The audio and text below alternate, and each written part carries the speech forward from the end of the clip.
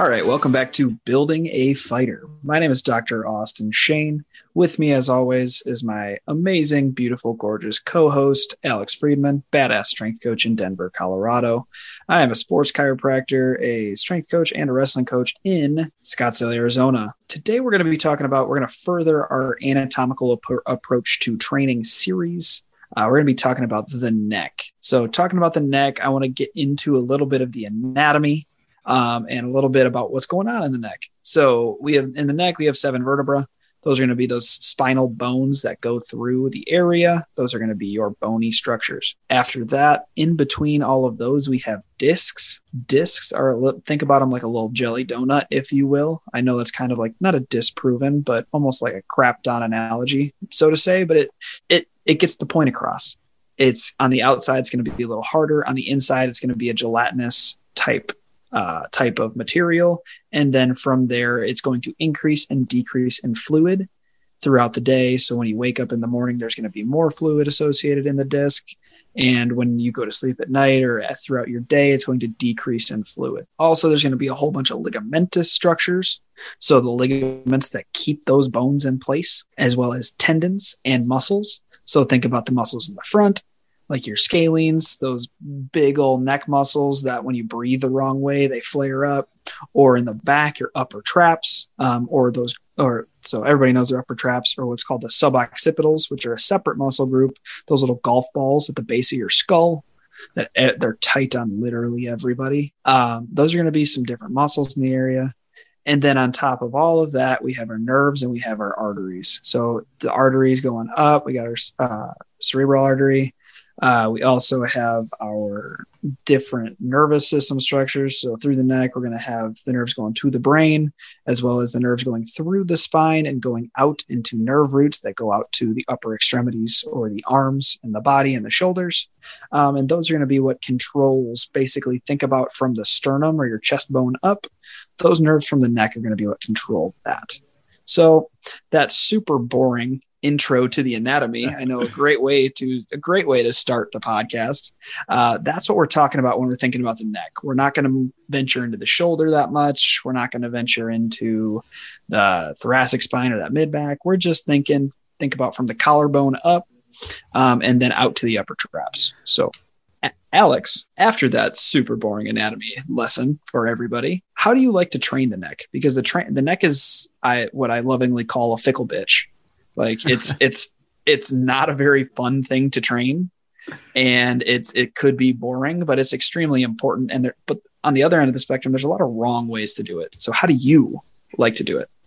Right. I think you hit it nail on the head. There's a lot of wrong ways to do it. And I think a base level understanding for a lot of combat and grappling sports in general, what we need to understand is the neck is chronically loaded, period. Like during the sport, you have a lot of stressors that go through your neck and a lot of stressors that you build up a tolerance for, whether they're beneficial or not.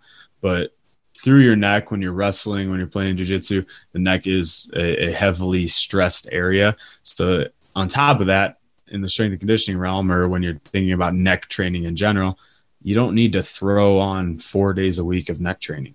It doesn't need to be something that you hit every day or like a whole muscle group for a day. At the very most, it's an accessory lift towards the end, or it's maybe a little more focused work if you're specifically having neck issues and things like that. So the way I train the neck is very similar to the way that I train the core. I train low-level isometrics. I like to hit it from all 3 planes of movement. So that means forward, backward, side to side, and rotationally. And there's a couple tools that we can get into that we use to do that.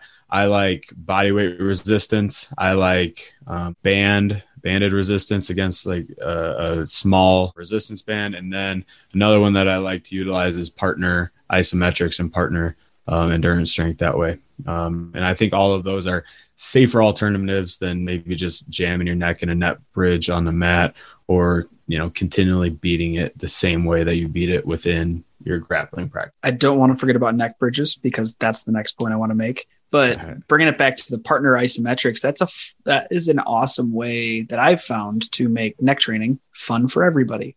Because if you do anything with a partner, it's always going to be a lot more fun.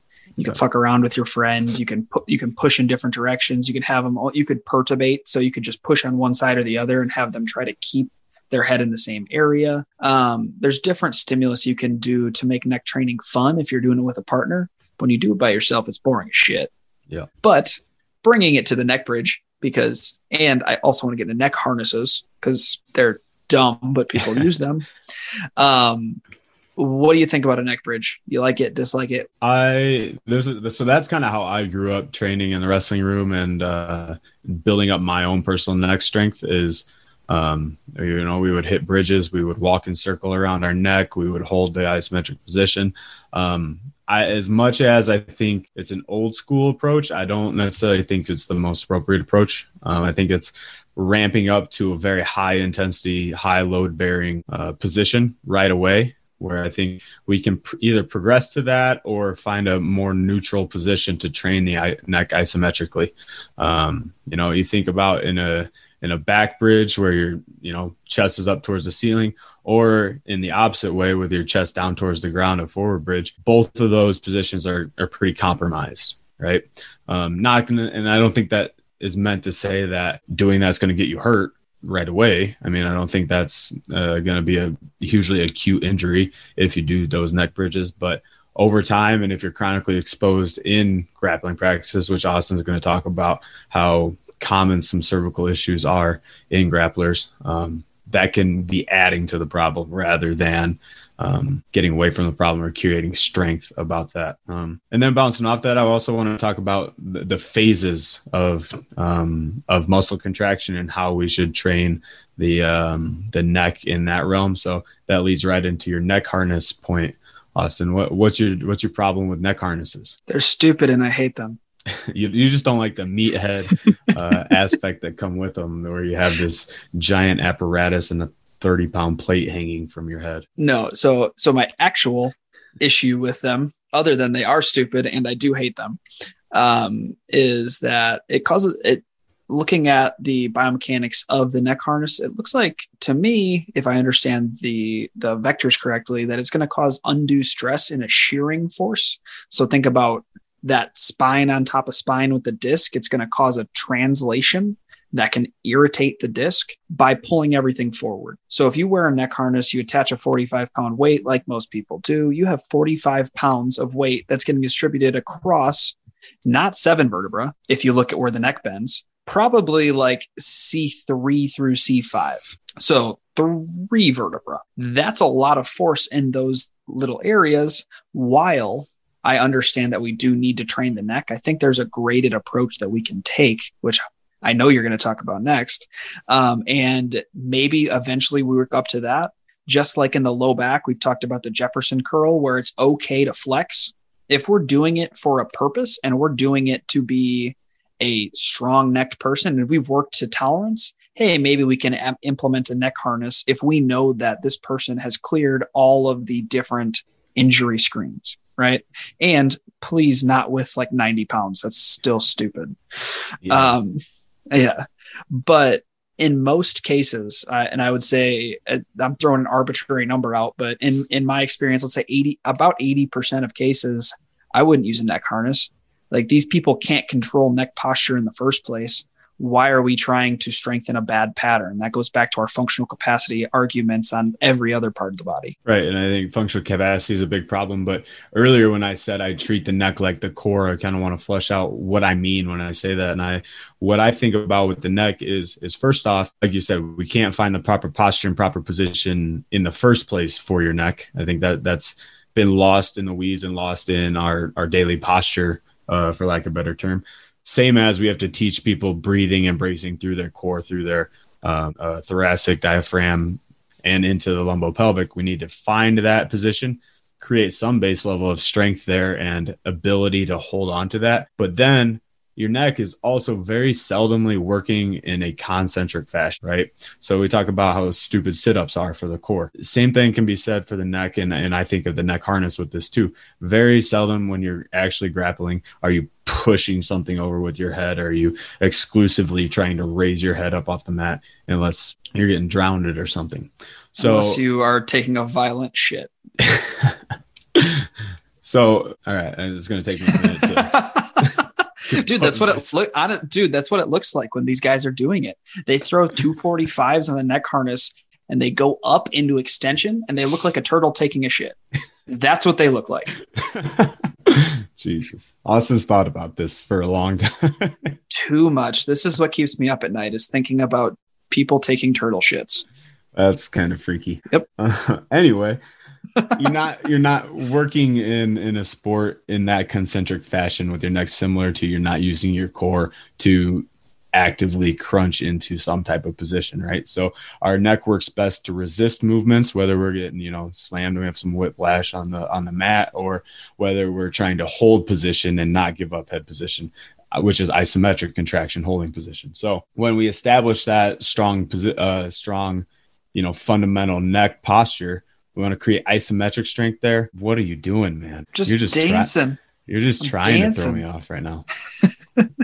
But when we find that fundamental neck posture, we want to create isometric strength behind that, which is kind of our first barrier to strength, our first level of strength.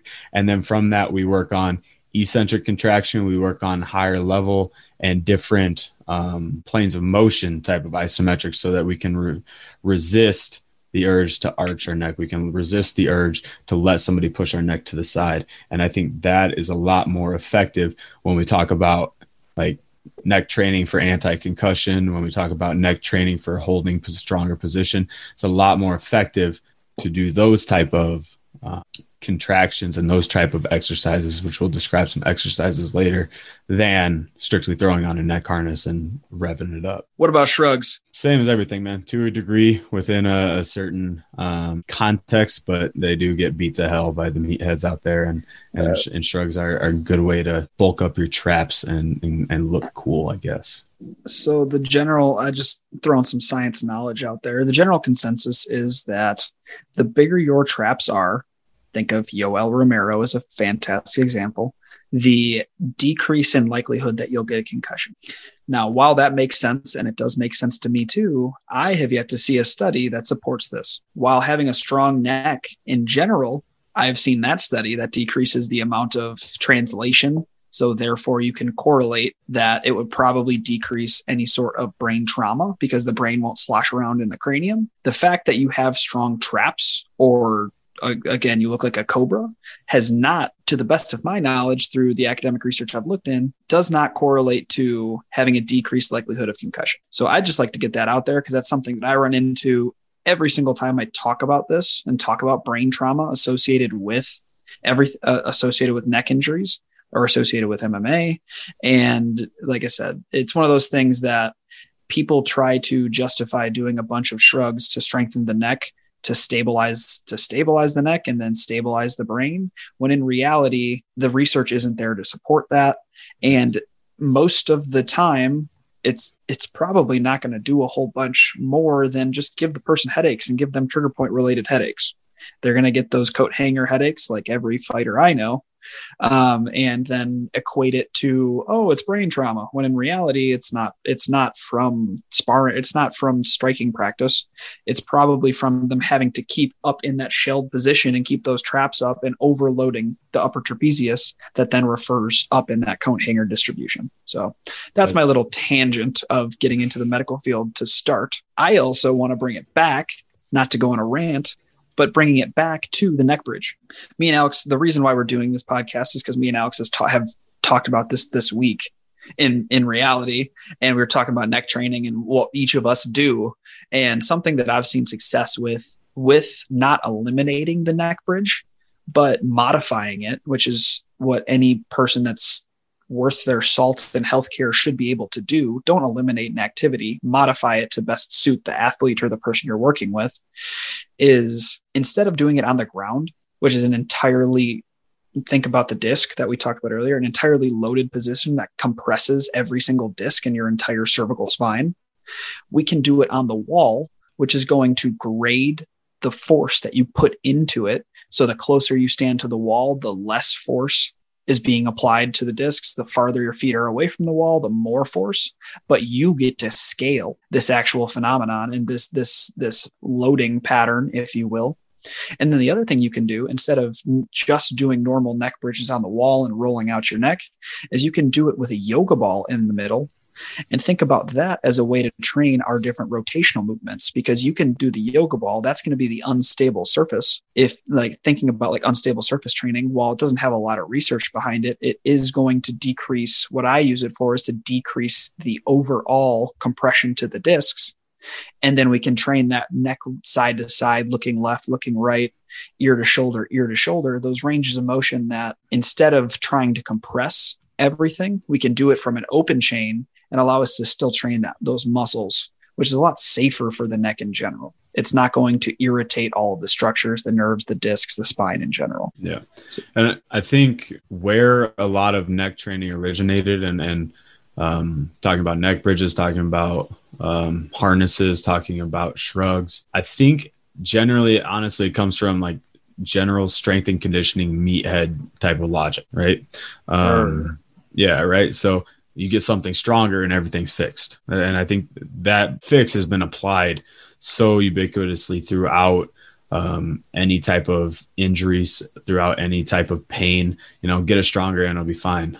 So when you're shrugging 225 pounds, when you're throwing 90 pounds on a neck harness, the idea is get the maximum threshold of strength up, and then the subsequent thresholds won't matter. But in reality, what you're seeing is those lower thresholds chronically in a bad position. So if we don't define good position and we can't grade and begin our neck training from a good position and a good start, then that heavily loaded training is just going to be all for naught, or it's going to be in a poor position and maybe create problems more than fix them. So using the wall, using different lighter bands, using, again, good positional partner isometrics helps you define that good starting position and define that before we jump into our ramped up super heavy meathead type of neck training. And in talking about finding a perfect position or finding a better position to train the neck, I think that goes into a really micro approach that can be best utilized within, a healthcare setting.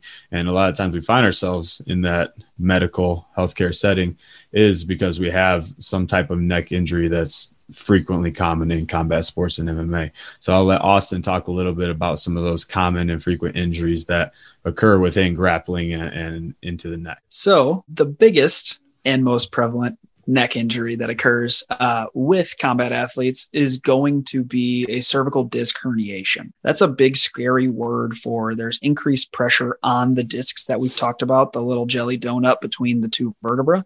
And that's causing any sort of, whether it's irritation, compression, honestly, whatever thing that is touching the nerve root, it's going to cause an irritation in that area that's going to increase pain, increase symptoms. Sometimes it sends numbness, tingling, or weakness down the arm, one-sided or both. And it's going to be something that's typically hurts worse in the morning because that jelly donut has more water in it, thus compresses the nerve more, as opposed to at night. So typically once you warm up, it starts feeling a little better. Talking about this cervical disc herniation, it's extremely common in grapplers in specific. And why we want to bring up that neck bridge is that compressive mechanism. So think about you take a shot, say you shoot a double leg, you get stuffed and your head goes boom, right into the mat. And that causes from your forehead all the way through your lower neck, it causes an increase in pressure. That increase in pressure over time and doing however many thousands of repetitions that we all do as grapplers, that's going to potentially, not on everybody, but for the most part, cause a breakdown, cause a degeneration. People use all these different scare tactic words, but in reality, it causes an issue with that disc that then irritates the nerves because the disc is right in the middle. The nerves go out two little holes called a vertebroforamen. It goes out, or intervertebral foramen, the IVFs technically is what it's called. It goes out both of those to each side. If the disc has any sort of injury to it, so think about that jelly gets out of the donut, then it's going to cause irritation onto the disc to the nerve on the right, or the nerve root on the right or the left. When it does that, that's when shit happens. So hopefully that's a good enough overview. I don't want to go into the weeds too far with the cervical disc herniation. Just remember, compression, bad. Neck bridges, when you have neck pain that goes down the arm, bad. Getting stuffed on a shot, if you feel any sort of like stinger in your neck, bad, probably disc herniation. All of these different things, if you feel that local pain and then also feel something in the shoulder, elbow, hand, wrist, then that's most likely a disc herniation. So moving into, what are some first steps that we can do with this most common injury in the neck? The first steps we can do are going to be two major things. One's going to be finding a comfortable position. So for most people, what we call this is directional preference. That's a repetitive movement that is going to decrease the pain you're feeling. For the most part, in my practice, I hate using the same number twice, but using an arbitrary number, around 75 to 80% of the people that I've seen with cervical disc herniations, a movement called chin retraction is going to be the biggest bang for your buck. So what cervical retraction is trying to essentially make a double chin, or triple if you're Alex. Ooh, thanks, burn, thanks. Roasted. Yeah. Put on a couple pounds after Thanksgiving. All of a sudden, it's all the chicken fingers, That's why I grow out the beard, man. But so cervical retractions are going to be one of those things that it's had a high return on investment to just try. So like I said, it's a therapeutic double chin. When you do it, you want to hit end range. So when I tell people about end range is it should feel a little bit uncomfortable, but not painful. So poke the bear, don't piss in its Cheerios. When you do this, you're going to do that for sets of, we'll say 10 reps, or reps of 10, sets of 10, do about 100 a day. And again, this isn't, I haven't diagnosed you. I haven't assessed you legally. I can't give you medical advice. This is just talking about, hey, if this is the best case for a cervical disc herniation. The other thing that we're looking at outside of just directional preference, which like I said, is most likely cervical retraction, is going to be some sort of elongation. What I mean by that is we want to try to distract the tissue away from the disc. We want to make the neck as long as possible because that decreases that compression on the disc. How we do that? A, cervical retraction is a great way to do that. But B, this is where we get into all those little cool baby exercises that you see me do with all the fighters I work with. And we can force them to use the muscles they should be using and elongating the entire cervical spine, trying to upright is what they call in DNS. So how we do this. One position I love to do this in is DNS 3-month prone. I'll have Alex link a video to the show notes because I actually have a video and it's not going to be much work for him, so he can't complain about it. And from there, you're going to be in a face down position, prone, elbows in line with ears, thumbs in line with shoulders, and you push the ground away while making that double chin. What that does is it's going to force you to use the proper neck muscles to lift your head up. Just like a baby, when they're 3 months, they have to learn how to lift their head. They don't do it wrong first, for the most part. Surprise, surprise, they do it right. And then they also activate the right shoulder muscles that synergize with the neck, because we know the body doesn't work in isolation, which is a great point to add, is that when we have neck pain or neck problems, typically it can refer up or down. I guess down normally doesn't go above the neck, but down the chain. When you give me a headache. That's true. Yeah, just from my words, from talking too much. And I also want to say, as much as you will try, and I've come around on this with the whole baby exercises and creating that DNS type of system. I've come around and I understand the logic, and I think it's pretty valuable. Comparing athletes to babies will never be. It'll never. I don't give a fuck if it's cool. I care if it's useful.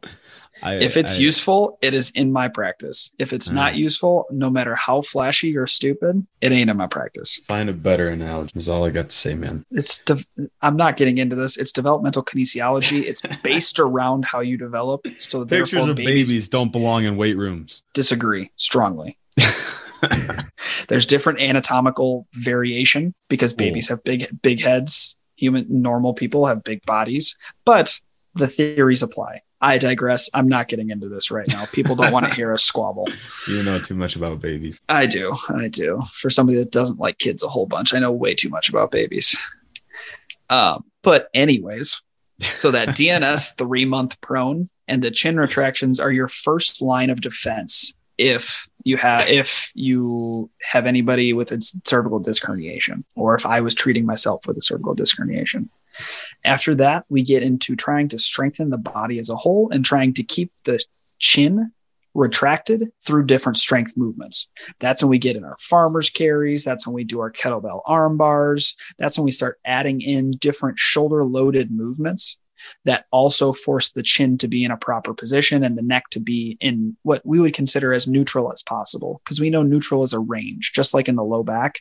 It's not a perfect position. It's as good of a range of positions as possible. So plus or minus 10 degrees is what I typically tell people. Right. 100%. I see this coached wrong all the time. Right. And I think that's your typical novice strength coach, or your typical strength coach that's been taught exclusively in the weight room about neck and trap and be stronger. Don't worry about proper position. Right. I've literally seen farmer carries taught with the shoulders completely shrugged up, which is not the way to do them. Right. And I've seen throw 315 on the trap bar and then walk as far as you can, which again is, I don't know, it's good for toughness. It's good, to get everybody rowdy, but is maybe not the best position for the neck. So no, it's not. Coaching that differently, I think, through the neck and through that quote unquote neutral spine, I think is something that every strength coach should adopt. And I think this probably comes from, traditional Olympic weightlifting, where, look up when you're in your bottom position, and that's where the bar's going to go, is up, is kind of the logic. But that is just hyperextension through your neck, right? We need to find a neutral position into the neck, especially when we're doing things like RDLs, hinges, front squats. The bad strength coach, the typical bad strength coach, look at the ceiling when you squat so you can go up, right? Find a better position. I cue through the eyes all the time, where we're looking 6 feet in front of ourselves and we let our eyes rise on a vertical line, that we find dots on the wall. We find, a tennis ball or a shoe or something that we can use as a landmark position with your eyes. And then as you come up through the squat, your eyes rise up to another landmark position on the wall. That will help create that neutral range, or that better position than a super hyperextended looking up to the ceiling, because hyperextension in the neck in some of those compound lifts is just going to lead to more hyperextension everywhere else. And your Austin's favorite extension compression stabilization strategy. Yeah, don't use extension compression. And something that we could also extrapolate that to, like what Alex would say, getting into the science. I'm sorry for everybody that's not in healthcare or a total deep nerd. Diving. Yeah, correct. That's total nerd. You can extrapolate extension compression to not just the low back, but also the cervical spine. They have the same lordotic curve. They have the same focal point. They have the same pressure points and stabilization points. You can easily say that extension compression can be applied to the cervical paraspinals, just the same that is applied to the lumbar paraspinals. So I'm not going to dive into that too far because that's way in the weeds, but the same things we talk about with the low back, you can also extrapolate to the same thing as the neck, because it has the same curve and we use it in the same exact way. But talking about what you were talking about, a great point with the farmer's carries, I actually use the Q anti-shrug 99 times out of 100 instead of saying shrug. Yeah, it's one of those, like, it was a Stu McGill and Brian Carroll, like when they were working together, they were doing that whole combination. I don't remember what book they made, but they made some book together too. It was really good. I wish I knew the name because I read it and I liked it. But that's a cue that they use for their deadlift, right? And the deadlift is another lift that people typically hulk out and give the turtle pooping face. They no laugh, nothing with that. You laughed enough at that? Okay, cool. I still find it funny. Yeah, you're gonna continue to find it funny and then continue to say it, and it's still 100%. Yeah, yep. Everybody at home listens; they like it. But that's another one of those lifts where if you're doing it wrong, guess what? Your chin is jutted. You're tightening everything up. Your scalenes and your traps are lit. Instead of, you need to create tension where tension should be made, which is through the lats. Guess what? It's really, really hard to contract the lat when you have your upper trapezius contracted as well. Yeah, and the point I always make to my athletes is, like, which muscle is bigger and stronger, your upper traps or your whole latissimus dorsi, right? The second one for people at home. Right. When you pull your shoulders down, and I use the cues, reach to the ground, or when we have a farmer's carry, reach through the kettlebell and kind of punch the ground. And same thing works when we're lifting a trap bar or barbell. But But again, that is a better stabilization strategy for, I know we're extending from the neck to the shoulder, like Austin says we can't do, but that's a better stabilization strategy for your shoulder and then ultimately into your neck control position. Honestly, I think it's important to talk about it. I know we're extending, but on my little tangent that we talked about before is that we can't isolate everything. While we want to make it as much of a just neck podcast as possible, it's the same thing we did with the knee. Yeah. Right. Like you can't isolate one part of the body because it all works in synchrony. Shoulders and necks move together. Guess what? They also move with the thoracic spine. So you got to be able to move through the thoracic spine when you try to stabilize your neck too, which is any sort of front loaded carry.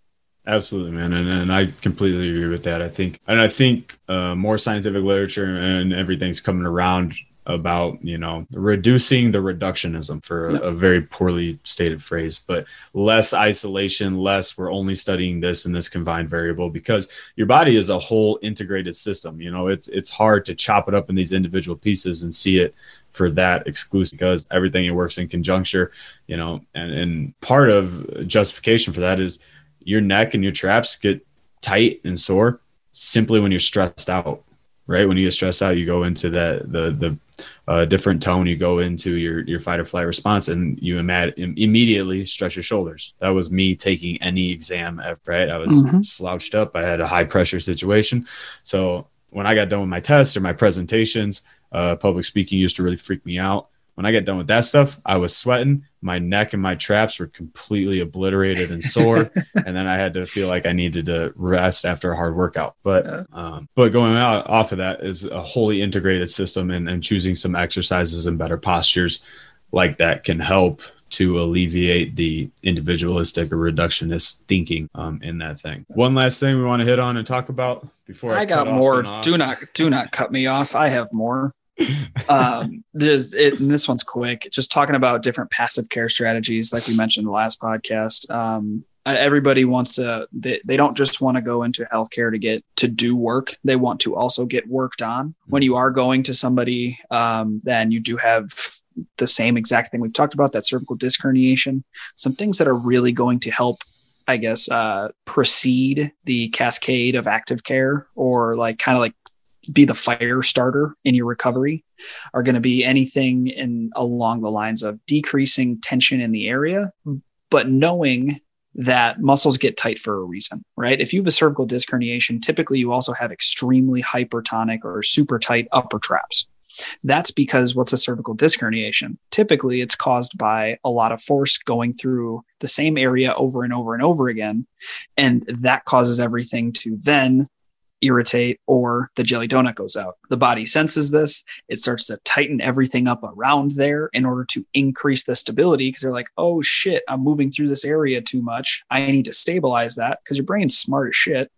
So then it tightens up your traps, and then everybody goes after the traps instead of actually knowing what's going on in the first place, which is, guess what? You have a C6, C7 disc herniation.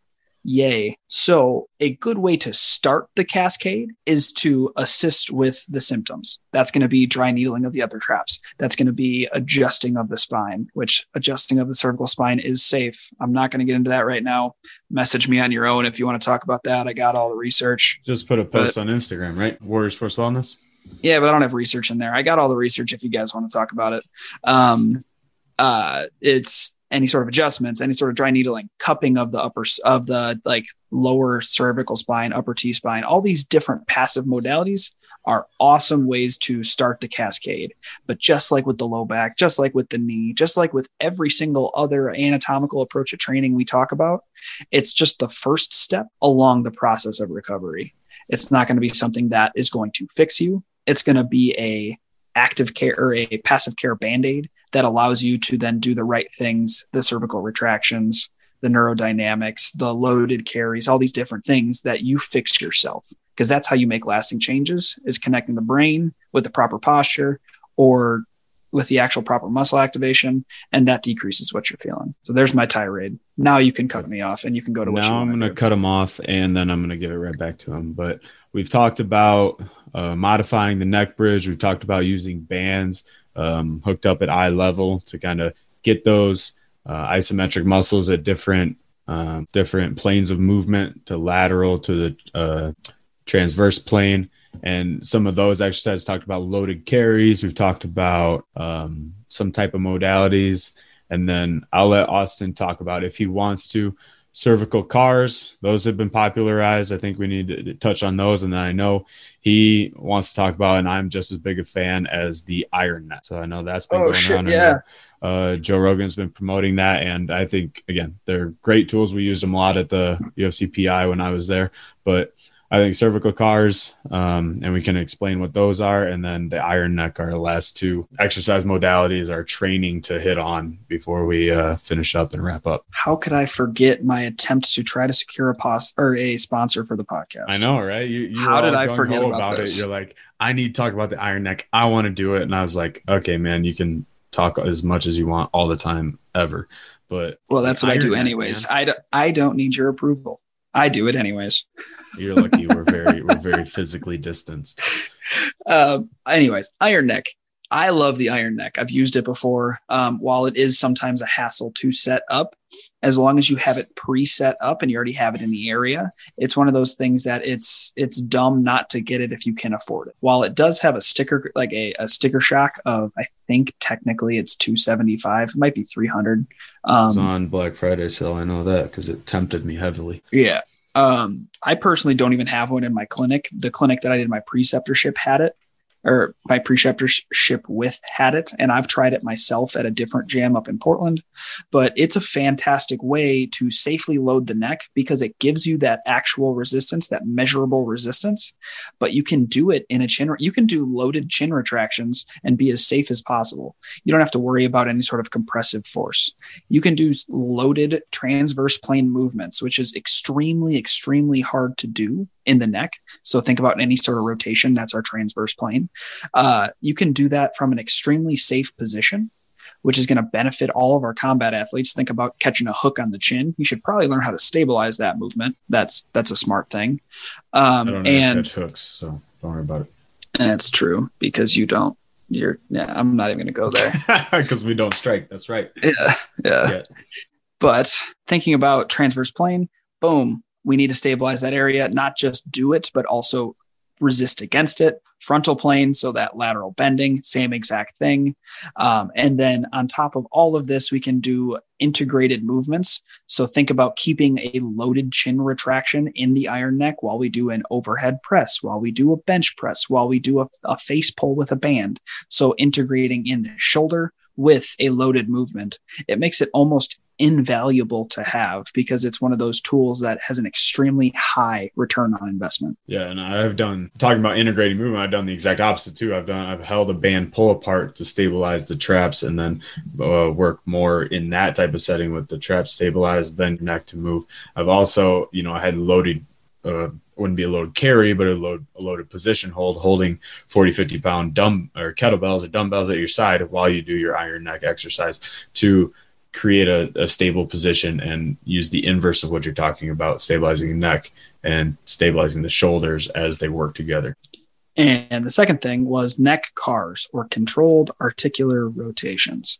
So there's two different ways we can do this in the neck. There's going to be your segmental, so focusing on one motor segment. They say 2 vertebra. I think that's bullshit. I think you're always going to hit at least 3, just looking at the biomechanics of the spine. Or you can do global, which is going to be the entire neck in general. So what this is going to do is it is like it says in the name, an articular rotation. So we're going to be doing basically a big old neck circle, but focusing on trying to hit all 3 planes of movement in the same exercise. So how I typically start people is I have them look down to the ground. Then I have them add in rotation next. I don't technically think it matters. I don't remember the actual way to step-by-step FRC way to do it. I think it doesn't matter which one you add in next. So I have them flex forward. So looking down to the ground as far as they can go, and then rotate the head towards whichever way you want to go. And then we add in the lateral bend or ear to shoulder. When you get there, you start to extend. So lifting your nose towards the sky, trying to focus on that segment you want to work. If you are doing segmental, or if you're just doing global, focusing on trying to get as big of a range of motion as possible. Then once you get your nose to the sky and you're looking over whichever shoulder you have, you bring it to the other side, bring that opposite ear to the opposite shoulder, and then you flex forward towards the ground again. So imagine one big circle. Once you complete one big circle clockwise, then guess what you're going to do it the other way. And hitting all of those, what they would consider mechanoreceptor activation, you're going to increase the mechanoreceptor activation and increase the mobility through all of those movements in one specific movement. So why I like neck cars is that it can increase your range of motion in all three planes of movement with just one exercise. And that's what I use those for. Funny anecdote about neck range of motions and rec cars. This past weekend, I was in Thanksgiving with Phoenix and with Austin and his lovely fiance, Lisa, Dr. Lisa Palmer. And she was doing a little bit of work on my neck. And she was kind of testing my ability to flex my neck. And she said, take your chin to your chest, look down as far as you can. And I was like, okay. And I did it. I went to as far range of motion as I could. I tucked my chin. I was looking to the ground. And then she says, okay, go as far as you can. This is as far as I can go. This is as far as it goes. But no, it was good. It was good because I learned a lot about my own limitations. Some bad habits that I have around my neck. So that's probably another reason it was fresh on the mind and why we were trying to talk about changing neck. I'm first trying to figure out for me. Yeah. It's just an important area. Not a super long tangent, but it's an important area. It's an extremely prevalent area in combat sports, and not a lot of people know what to do with it because you focus on, like I said earlier, you focus on the symptom, not the problem a lot of the times. So buy an Iron Neck, sponsor us Iron Neck. What's up? Iron Neck, at least send us some stuff. I mean, come on. I think we're both cool enough. And, I'll tag them in the show notes or whatever. I'll tag them in Instagram. It's cool stuff. There you go. Yeah, Instagram. Speaking of, watch out for our Instagram. We're going to start posting a little more frequently on there, getting more content out and to you guys as best we can, promoting the podcast, but also just giving you guys smarter approaches to training better, not training harder. Yeah. So that was our anatomical approach. I can never say that word in one fell swoop. Yes. That's our anatomical approach to training the neck.